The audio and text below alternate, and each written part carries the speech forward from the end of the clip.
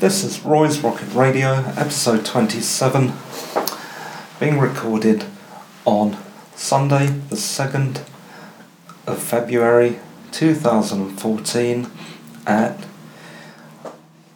4:14 in the afternoon.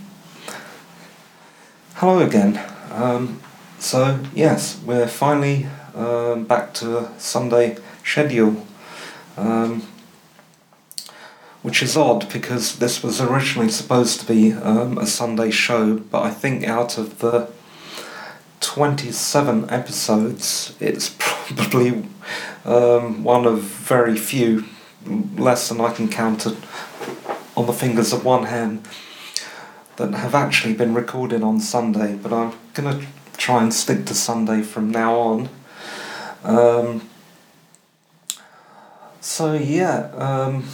Welcome to the show in the usual chaotic manner. We are the Plan 9 from outer space of podcasting, but at least we're back on the right day. Now all I have to do is fine-tune the time, because I was hoping to get this out a bit earlier, because it's it's late in the afternoon. It would be nice to push it out towards lunchtime. Just to liven up a thoroughly boring day. I really don't like Sundays. On with the show then. And if you're wondering why I'm having a show only a few days after the last one, well, I'm planning to talk a bit possibly about Doctor Who next week. And I had some stuff that just cropped up during the week after the last podcast that I wanted to discuss. Actually, about that Doctor Who podcast, I'm not sure if I'm going to be ready to do it next week. It seems like an awful lot to tackle in one go, without much preparation. And I do have time, because the new series with Peter Capaldi won't be out until, first it was supposed to be late summer, but I think it's going to be autumn, perhaps a bit later than that. But anyway, it'll be out towards the end of this year, so we're looking about autumn 2014. But enough of that, and on with the show. We're not going to talk about movies this week, because there aren't that many genre movies that are around at the moment that I haven't talked about or blogged about. So I caught up with a few things on iPlayer. First was the TV documentary Horror Europa with Mark Gatiss from 2012.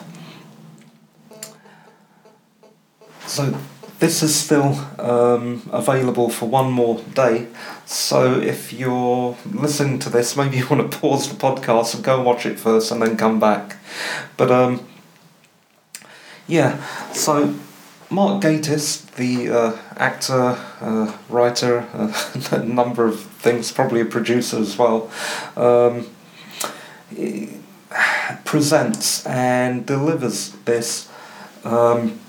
His delivery actually is worth talking about, because he delivers his narration, or his the documentary, with a slightly disturbing glacial smoothness and a faint air of gleeful menace.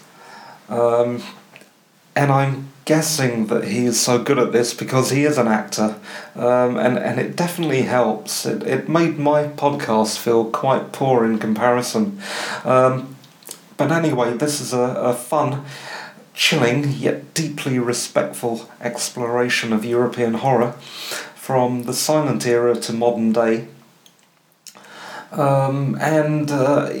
After watching this, I'm now fully convinced of Gatiss's nerd credibility, as he seems to share many of my own predilections for the macabre, and possibly yours too. Basically, if you like horror, I'm sure you'll love this. And it covers the whole spectrum of European horror. including the cinema of Germany's pre-war Weimar Republic and later Italian Giallo, amongst other things. Some of the movies mentioned are Daughters of Darkness, 1971 from Belgium, Nosferatu, 1922 from Germany, and a whole lot more. You can have a look through my show notes for a whole list, but I've marked out a few for special attention. So let's see. Yeah, there's he mentions The Man Who Laughs, 1928, from America, as an inspiration for Batman's The Joker. Now I wasn't so sure about this, but they showed the footage, and when you see that, you think it's not one of the inspirations for the Joker, it is the inspiration for the Joker. So that was interesting. That's The Man Who Laughs, 1928. Let's see what else. He also mentions The Cabinet of Dr. Caligari, 1920 from Germany.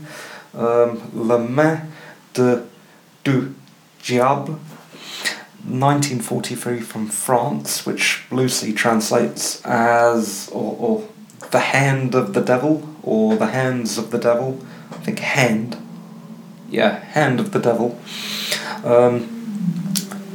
Le Diabolique from 1955, France again, which translates as The Devils, or The Demons, or The Fiends. Choose whichever title you think best. Also, Eyes Without a Face from France, which is quite disturbing. They showed some clips of the movie during the documentary, and I had my hands over my face. I was quite frightened. I did take a peek, and it wasn't quite as bad as I thought it would be, but it was pretty horrifying. And the clue is in the title, Eyes Without a Face. So you think about that. I'm not going to talk about it anymore. Quite horrible. Let's just say early transplantation surgery.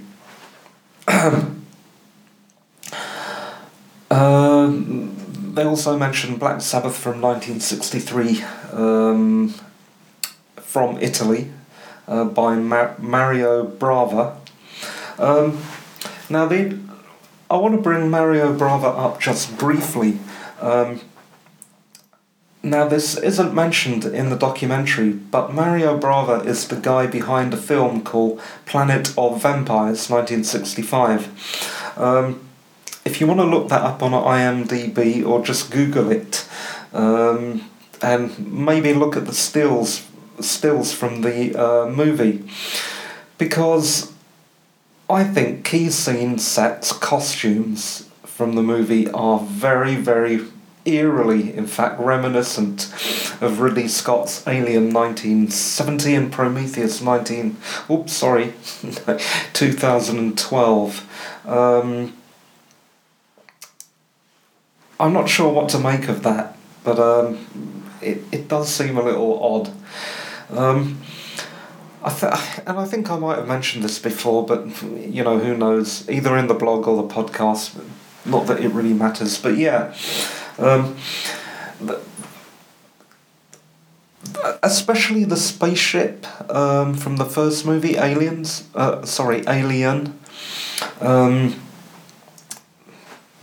That weird kind of spaceship with horns. I'm sure I've seen that in Planet of Vampires.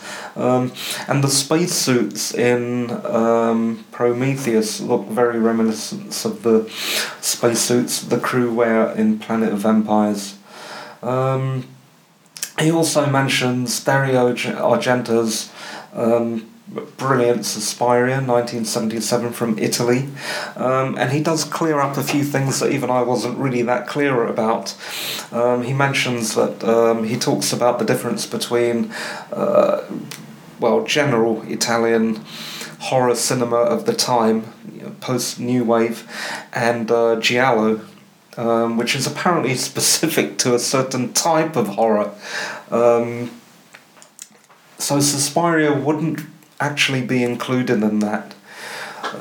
If you recall from the blog or earlier podcast, Giallo horror is horror based on cheap, trashy photo novels and prose books that were printed on cheap, yellowish pulp paper, hence Giallo, which is Italian for yellow. But these usually concerned a black glove killer of one sort or the other, sometimes masked, but that was kind of a horrifying thriller, rather than witches and werewolves and things like that. So it was. So that was useful for me to learn a bit more about Giallo. And right at the end, he talks about some modern films. Pan's Labyrinth, 2006, from Spain, and The Devil's Backbone, 2001, from Spain, by Mexican filmmaker Guillermo del Toro. Like I said, it's only available for one more day, which at this time now, at 25 minutes past 4, means probably until midnight. So yeah, only available for one more day on BBC iPlayer, and that's called Horror Europa with Mark Gatiss, 2012. So hurry over there and download that before it's too late.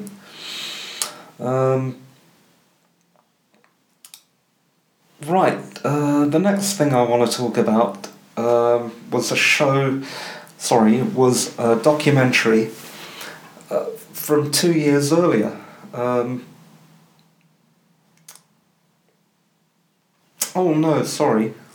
me backpedal a bit. I got myself muddled up.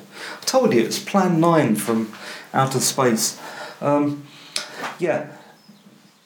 So Horror Europa with Mark Gatiss 2012 was preceded by another rather good mini-series that I haven't seen yet, called A History of Horror with Mark Gatiss, 2010. I'm not quite sure where to get that yet, so if I get a chance I'll watch that. If I get the opportunity to find it somewhere, I'll watch it. Okay, so next we move to radio for our audio section. Now, much more recently, there's been a small half-hour programme by Matthew Sweet called Houses of Horror 2014. I think it's only... I think this came out at the beginning of the month. But yeah, Matthew Sweet has an excellent little chat about the David and Goliath rivalry between Milton Subotsky's Amicus and the juggernaut that is Hammer, House of Horror. During the, say, late 60s, early 70s, we have the rivalry between these two film companies. Amicus was very small, and Hammer, as you know, was very large. There were other differences between the two. Hammer tended to go for gothic type horror with vampires, usually set in Eastern Europe somewhere, vaguely reminiscent of Transylvania, and many of the costumes tended to be Victorian type lacy costumes and velvet and quite romantic looking. Whereas Amicus went for a more modern day approach, modern day settings, and they specialised in something that's called portmanteau, or as it is known in prose, frame tales. But they also did some science fiction which isn't mentioned in the programme. Things like the 2 Doctor Who movies that starred Peter Cushing. Very underrated. I enjoy both those movies immensely. Both about the Daleks. I'll probably talk about them during the Doctor Who episode of the podcast, but I'll leave that for now. Yeah, so anyway, this documentary, Houses of Horror, is still available for the next 4 days on iPlayer, so be sure to check that out. But yeah, back to how Amicus made films and these portmanteau frame tales. What happens is you'd get a main narrator introducing like short stories, I suppose, to the hero or the protagonist, who would inevitably get tangled up in some kind of horrific incident during the course of the movie, usually towards the end. There are 2 films which neatly encapsulate, I suppose, the Amicus ethos, and that would be films like The House That Dripped Blood, which is especially good, very, very enjoyable film, that, from 1970, and it also stars Jon Pertwee. Excellent film.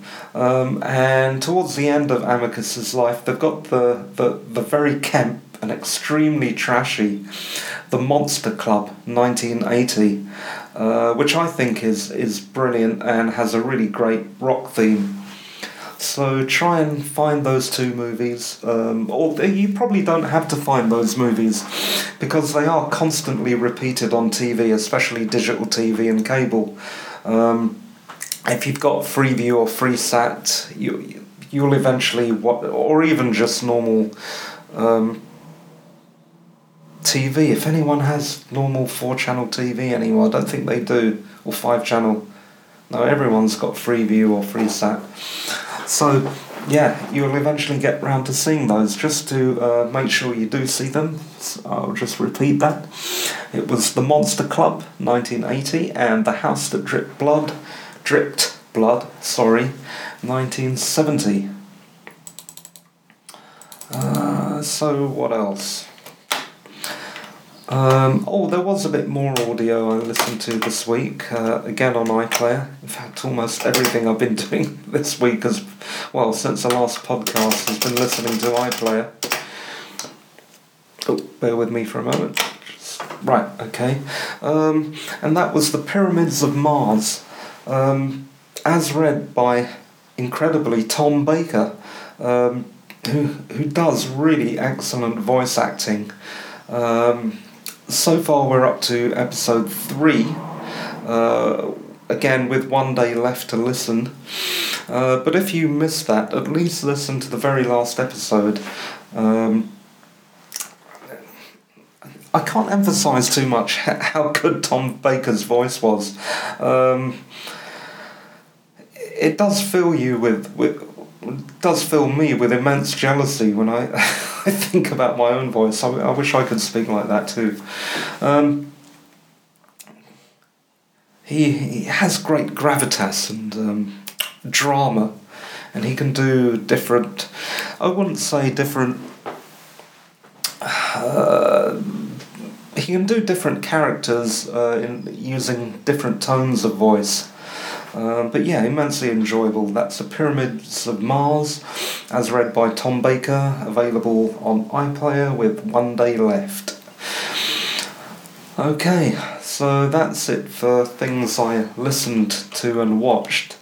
Onto some literature. First, there's one thing I want to clear up. If you've been watching my Twitter feed, you've noticed me holding up quite a lot of books and comics. Now, most of the comics I've read, but many of the books I've held up, I haven't. The reason I've been picking up these books in the library is for one thing, it's to help me working out how writers structure a plot. It's definitely my weak point. I've been looking at my own writing. I'm fine with character, with imagery, with just about everything, punctuation, sentence construction, the works. I mean, I'm not too pedantic about it, but I think I can write. I mean, the blogging's helped, but fiction writing's something different. But my main problem is how to, stick to a plot. I keep changing my mind, and it's a nightmare. I've looked at other people's writing, horror writers, generally pulp writers, and the impression I get is they don't worry as much as I do, and I think this is holding me up. So I've been flicking very rapidly through a bunch of books to see how other writers handle plot, rather than actually reading them, so I don't have that much to review. But anyway, that's books. As for comics, I generally do read them because it only takes me perhaps an hour or rarely more than an hour to read an average graphic novel. If it's long, it might take me 2 hours, which means two sittings. But yeah, the average trade, collected series, the average graphic novel will only take me an hour to read. So the latest one I spotted on the shelf at my local library was Saga. Now, a few weeks ago, in fact in episode 22, I reviewed volume 1 of the series, and I was lucky enough to happen upon the second volume of Brian K. Vaughan's clever fantasy / sci-fi riff on Star Wars at my local library last Thursday. Probably a few hours after the last podcast. Depends when I did it, I can't remember. It was either early in the morning or late at night. But anyway, last Thursday I got my hands on Saga Volume 2. Whizzed through it. So in this one, we have what's happened? So, yeah, our protagonists, Marco and Alana and their baby, continue their escape from the forces of Landfall and Wreath, two opposing worlds whose war has now engulfed the entire galaxy. And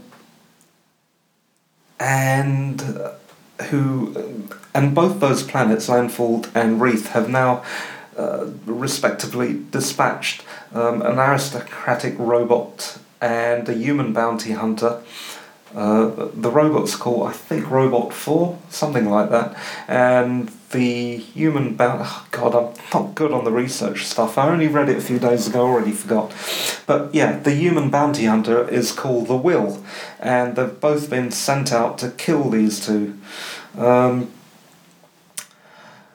Because they're deemed to be traitors. Let's see, Marco's from Wreath and Alana's from Landfall. So in this volume we also get to meet Marco's reactionary mum and easygoing and, I have to say, delightful father. who's very good at I don't know, tailoring, I suppose.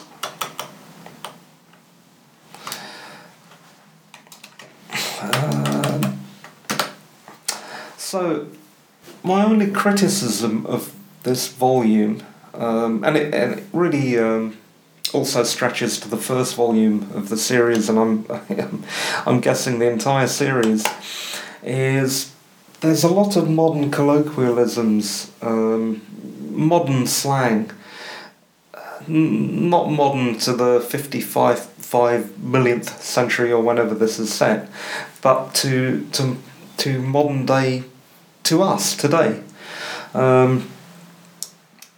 And there's also a lot of, which gives you a feeling of disconnection from a true fantasy world, because it is a bit too similar. And also the language is fairly earthy, and even coarse. I mean, there's a lot of swearing in it, basically.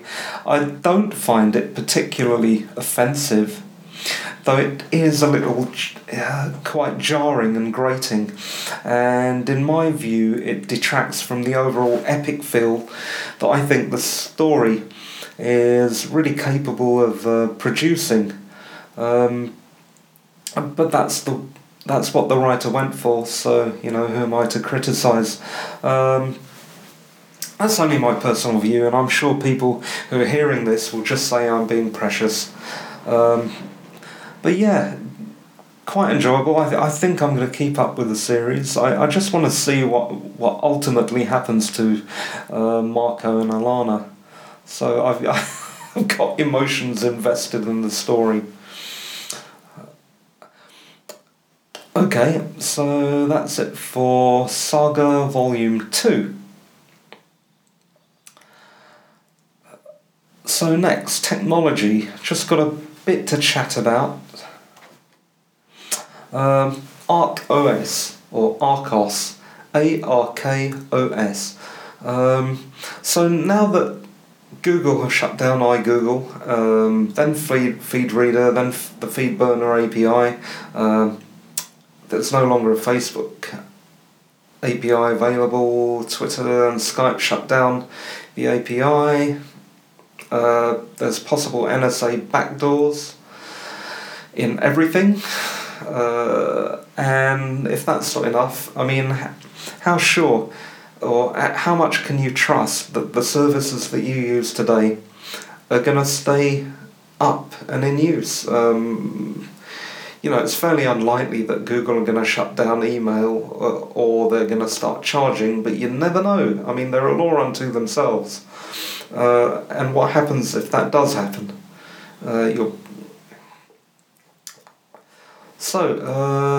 This guy, Jacob Cook, may have the solution in the shape of his startup called ArkOS, which was successfully funded on Kickstarter in November. And the intention, his idea is that he wants to create a cloud platform that you can run from home. Certainly cheaper than existing solutions.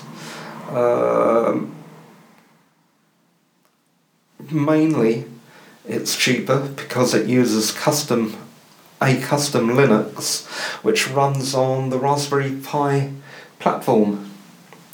Initially, it will support, also I've read, web hosting, email, chat, cloud services, and social networking. This all sounds like a great idea, and I'm not one to knock it because I don't like paying hosting fees. But I'm not quite sure what the ISPs are going to make of it if we all suddenly start hosting our websites from home and running our own mail servers. Also, the other point is it's built for RPI.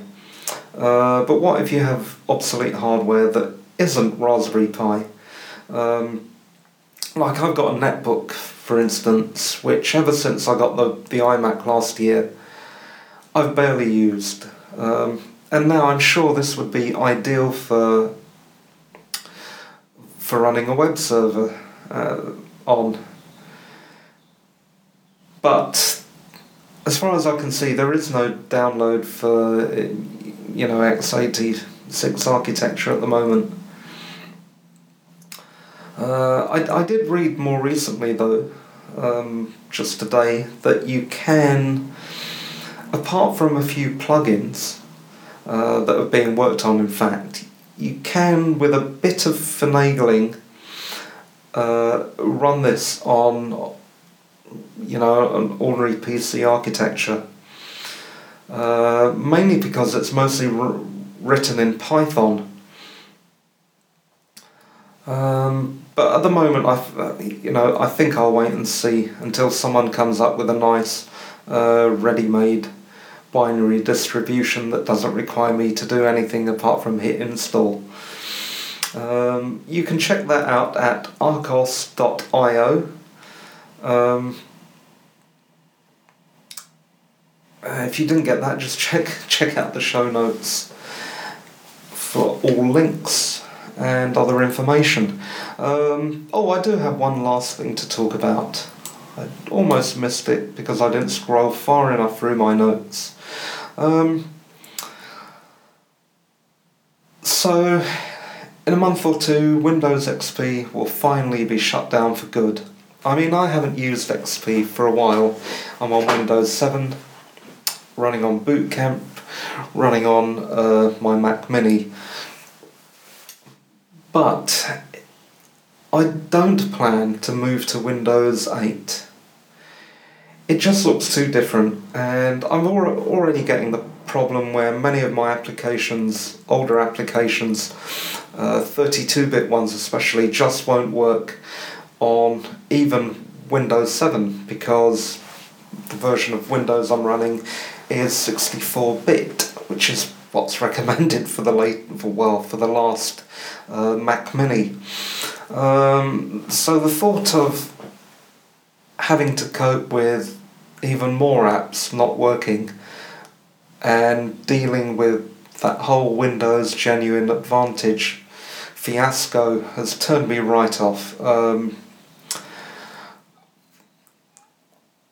I think what I will do personally is slowly migrate everything over to the Mac. Because, I've got a Mac Mini, I'm just not using it. Most of my disk space at the moment is devoted to Windows. But I think, like I said, that will gradually change over time. I'll get the last remaining window apps that I like to use running on Wine through... there's a nice installation package called Wine Bottler for Mac OS X. But yeah, I'm definitely not going up to Windows 8. It's just too much hassle. And of course, we're getting Steam OS soon for everyone, and for dedicated Steam machines that many companies are coming out with. So that should sort out a lot of the gaming hassles. And I can't imagine the corporate customers moving to Windows 8 with its Metro interface, although Microsoft are apparently backing down and they're going to make it a lot easier to get to the desktop interface in Windows 9, which is due out, I believe, in 2015.